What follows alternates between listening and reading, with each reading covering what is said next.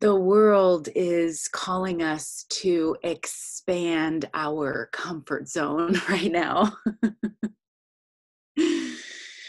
And pardon me, the best way to move past your comfort zone is with mindful action. And there is a little bit of prep work leading up to mindful action. And so I just want to remind you that today's talk is the third talk in a series of 3. So this is 3 of 3. On June 14th, I asked you to cast your mindful intention of what a just world looks and feels like. And on June 21st, I asked you to engage mindful speech by speaking responsibly, listening to understand, experiencing discomfort, expecting non-closure, and building trust. Those 2 talks you can find on our website and YouTube if you haven't seen or heard them yet. And today, in our third installment, I'm asking you to take mindful action. And our central question is, how do we take mindful action in our efforts to create a just world for all? And so let us begin with a quote from Ernest Holmes, who wrote in The Science of Mind, "The whole purpose of the science of mind is to reconcile the apparent separation of the spiritual world, which must be perfect, with the material world, which appears imperfect." So this is our spiritual path.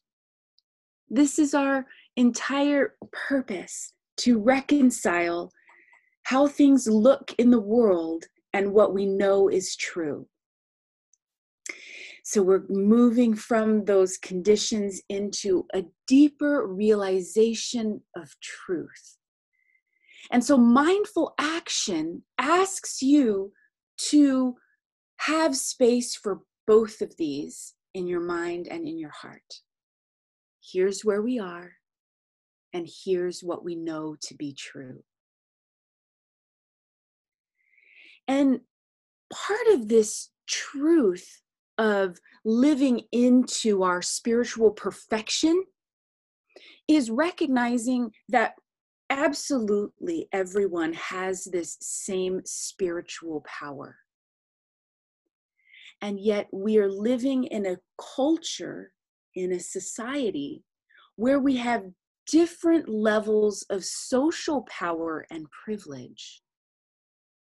And so one of the questions that I ask is, how does this variation in circumstances, this variation in social power and privilege, how does that impact our realization of our spiritual power and perfection? This is that reconciliation, right? And I've been looking toward our book of the month this month is Skill in Action by Michelle Cassandra Johnson. And I love this subtitle. It's called Radicalizing Your Yoga Practice to Create a Just World. And so when I read this book, I think about it as radicalizing your spiritual practice to create a just world.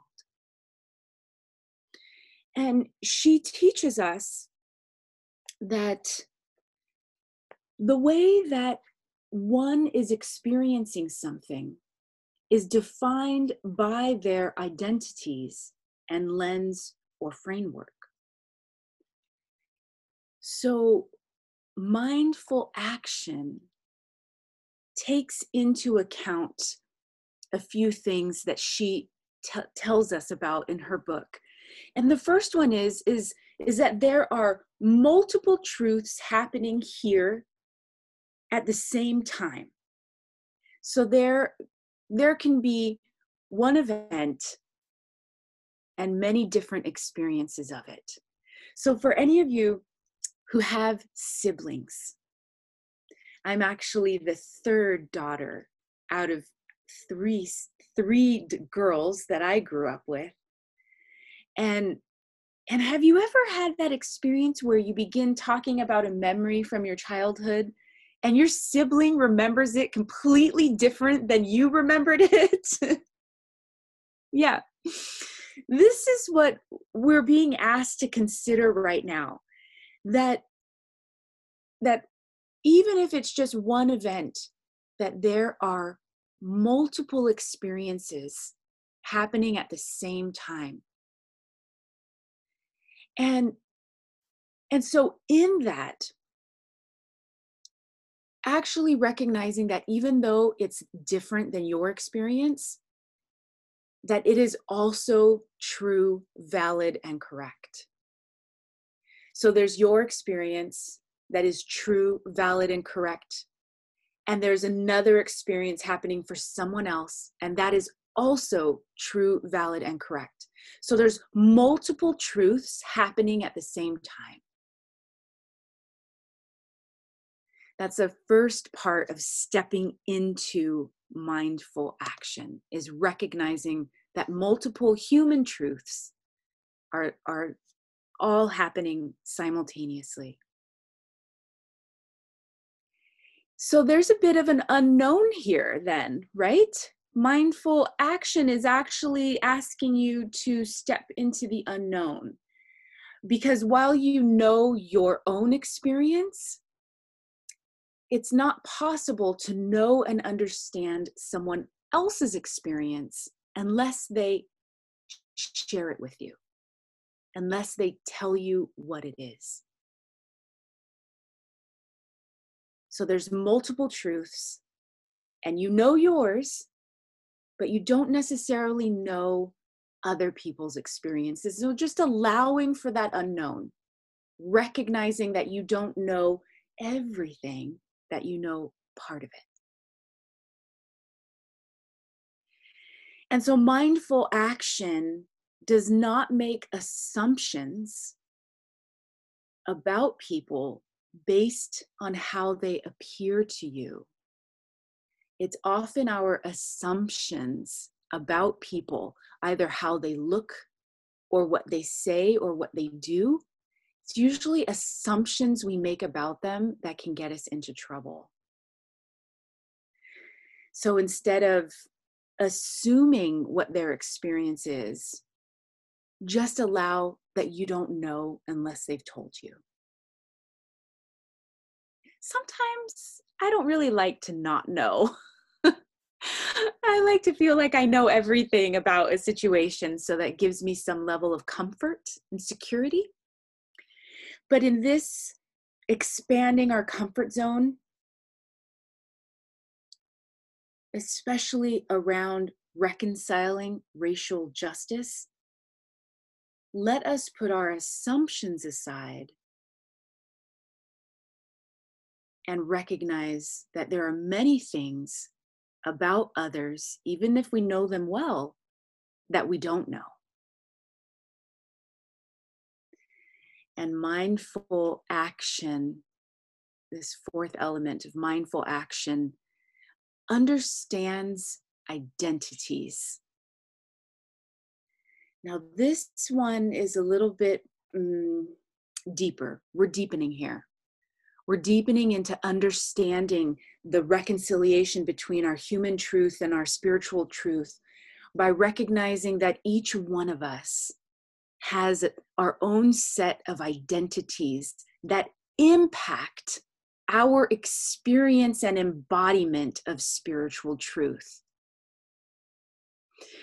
So in Skill in Action, Michelle Cassandra Johnson says, skill in action is a practice of recognizing my own and others' identities, wholeness, and humanity, and owning my responsibility to the collective good. So something that I'm asking you to consider today is that each one of us has a responsibility to the collective good. And that part of owning that responsibility is understanding your identity and understanding the identity of others. So I want to just share with you right now some of my identities, because unless you've really thought about it, oftentimes we're just moving through the world with our identities and not realizing it. But let's take a moment to become aware of these identities so that we can take this mindful action toward realizing a just world for all. So this is an activity in our book of the month. There's an activity in there that walks you through recognizing your identities. So I'm just going to share mine with you, and I'm going to do it on the slower end so that you can also consider your identities as I'm talking. And so you can notice the categories I'm using so that you can learn your own identities. You can write your identities down too if you want to, so that you can see them in front of you. I'm going to ask you something about them a little bit later on. It's okay though, there's not a test or a quiz. But this might be important information for you. So here are some of my identities. I am biracial. My mother is white and my father is Inupiat. So I'm biracial. I am a woman. I am straight or heterosexual. I am cisgender, and this means that the gender I was born with is the gender I identify as. So there's an alignment between how I present to the world and what my birth gender is the same as my identity. That's what cisgender means.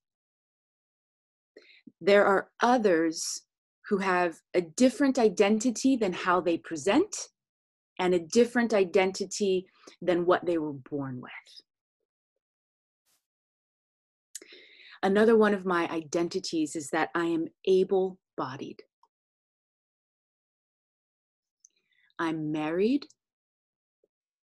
I'm a mom. I am financially secure and stable. I am plus-sized and petite. I am educated. I'm middle-aged. And I'm a US citizen currently living in Canada. I also identify as a spiritual person. And one of the privileges I enjoy is that I can practice my spirituality freely and openly. So we can take a look at each identity that you have. You can look at it and say, okay, how has this identity granted me a privilege? And how have I been targeted because of this identity? In general, there's a combination of both of those things happening for everyone. We're not just one or the other. We've got multiple identities. Some make us privileged, some make us targeted.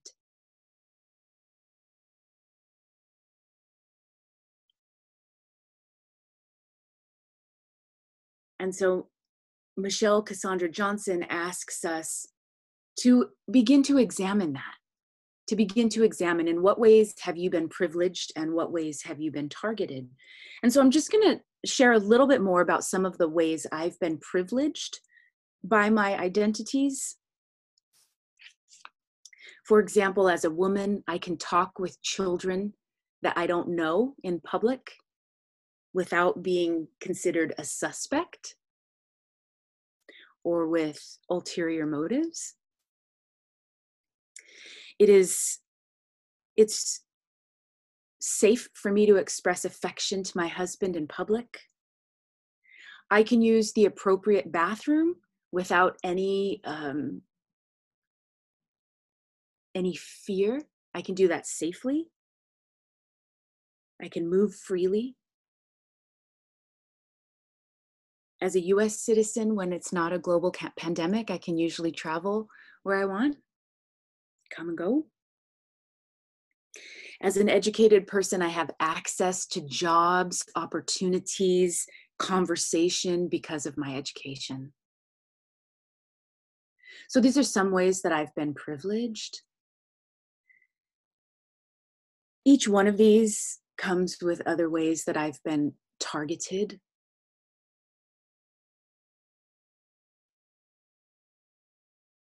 Being biracial, I generally don't fit into any specific category.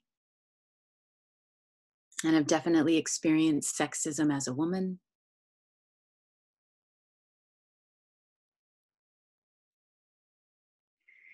And so I just would ask you to consider your identities. This is your homework. Consider your identities and which ways you've been privileged and which ways you've been targeted.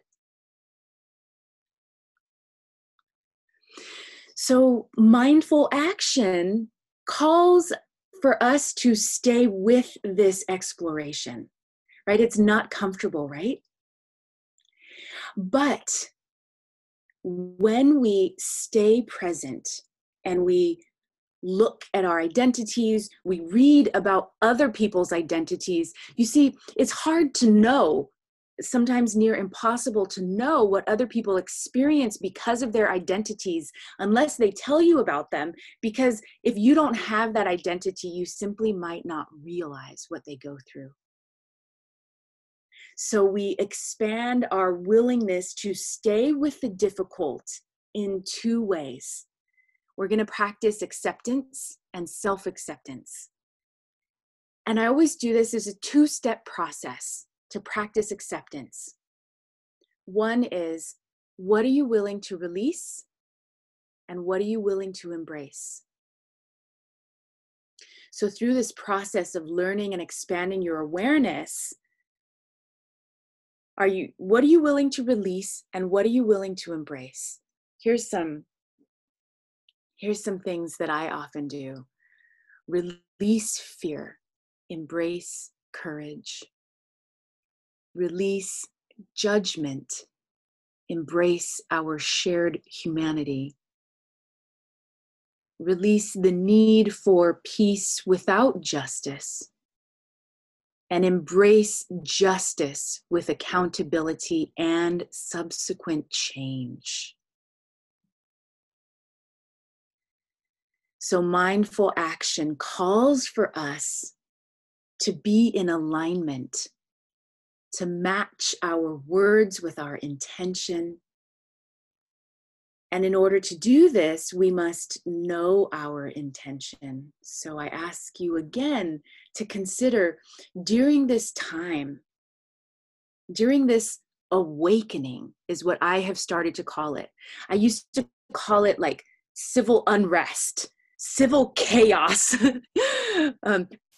uprising, right, is another good word. But I have started to call this an awakening because truthfully, spiritual awakenings, they're not like a walk in the park. Oftentimes, spiritual awakenings happen because you become aware of something all of a sudden that changes your life. That there's like a before this awareness and there's like an after this awareness. So usually an awakening shakes things up. It shakes up the status quo And it generally sends you a message that says you can no longer go on how you have been, and it's requiring you to make some changes to move forward. Now, spiritual awakenings are also necessary, right? Sometimes without that shakeup, we can just stay like, in the status quo. We can stay complacent. We can stay just in the back seat, maybe just going with the flow. But the thing about a spiritual awakening is that when you use that to move you into actively engaging in your healing work, then you are inviting the truth of your soul, of your spirit to come forward, the truth of your being to come forward. So yes, this requires you to look at the truth of your circumstances, truth with a little t. But when you do that, you are inviting truth with a capital T to come forward.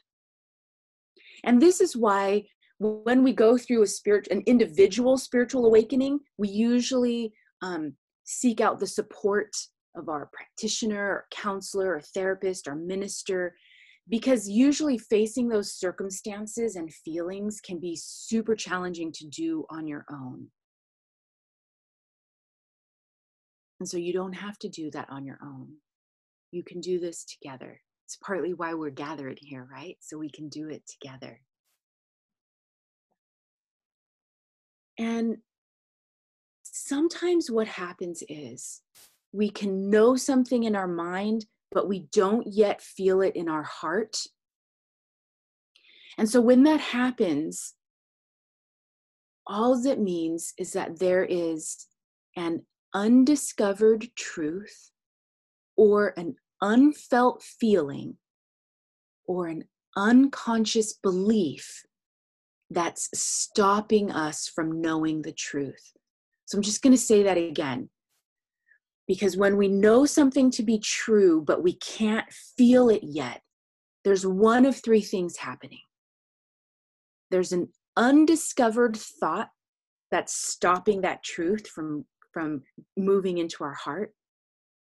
Or there's an unfelt feeling, something we refuse to feel. Or there's an unconscious belief hanging around that's simply stopping us from fully embodying the truth. And so this is part of our process of mindful action. Okay, so let's discover that thought. Let's feel that feeling. Let's unearth that unconscious belief. This is the process of our spiritual path. These are the things we do on our spiritual path. Why? Why do we do those things? We do them so that we can experience truth at a deeper level and understand our power to create, our power to love, our power to make change and difference in the world. We do this on an individual level all the time.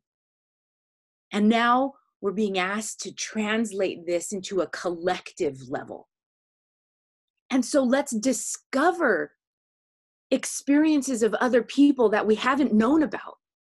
Let's feel how it feels in our own heart to hear about their experience. Let us feel what that feels like. Why do you think we turn off the news? Because we can't feel it. And yet we know this on a personal level, that if we do not feel what is in our heart to feel, we will never fully embody our healing. What are the unconscious beliefs that we might be holding around race, ethnicity, culture, gender, sexuality, classism? What are the unconscious beliefs we have in our own self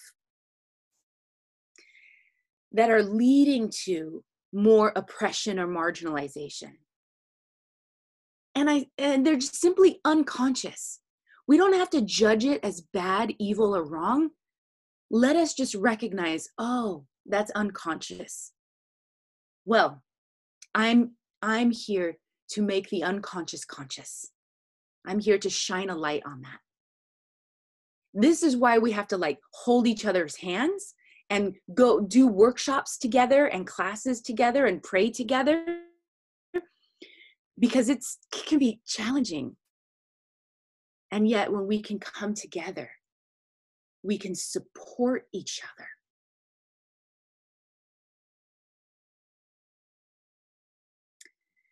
This collective transformation requires each one of us to have an individual awakening as well. And I want to, I'm going to pull this up. I accidentally closed it. But as I close here, we're just going to ground this in an affirmation to carry us forward. And this affirmation is from Ernest Holmes. So when you think about this process of moving from our human experience and condition of racial injustice, and we move to this realization of racial just, right? When there's a just world for everyone, here is an affirmation for you. I am a center in the divine mind, a point of God consciousness, life, truth, and action. My affairs are divinely guided and guarded into right action, into correct results. I am continuously directed. I am compelled to do the right thing at the right time, to say the right word at the right time, to follow the right course at all times. So as we continue this journey together, creating a world that honors everyone, where love naturally unfolds, let us remember that God is right here at the center of each one of us. I know that you are divinely guided and guarded to the highest and best expression of love, peace, and justice. And so it is. Hey, thanks for tuning in. We're supported 100% by your generous contributions. If you found value in this episode, please give online at csl-whiterock.com. And while you're there, be sure to sign up for our newsletter so that you'll be notified of future episodes as well as ways to connect, learn, and grow. Thank you, and abundant blessings on your path.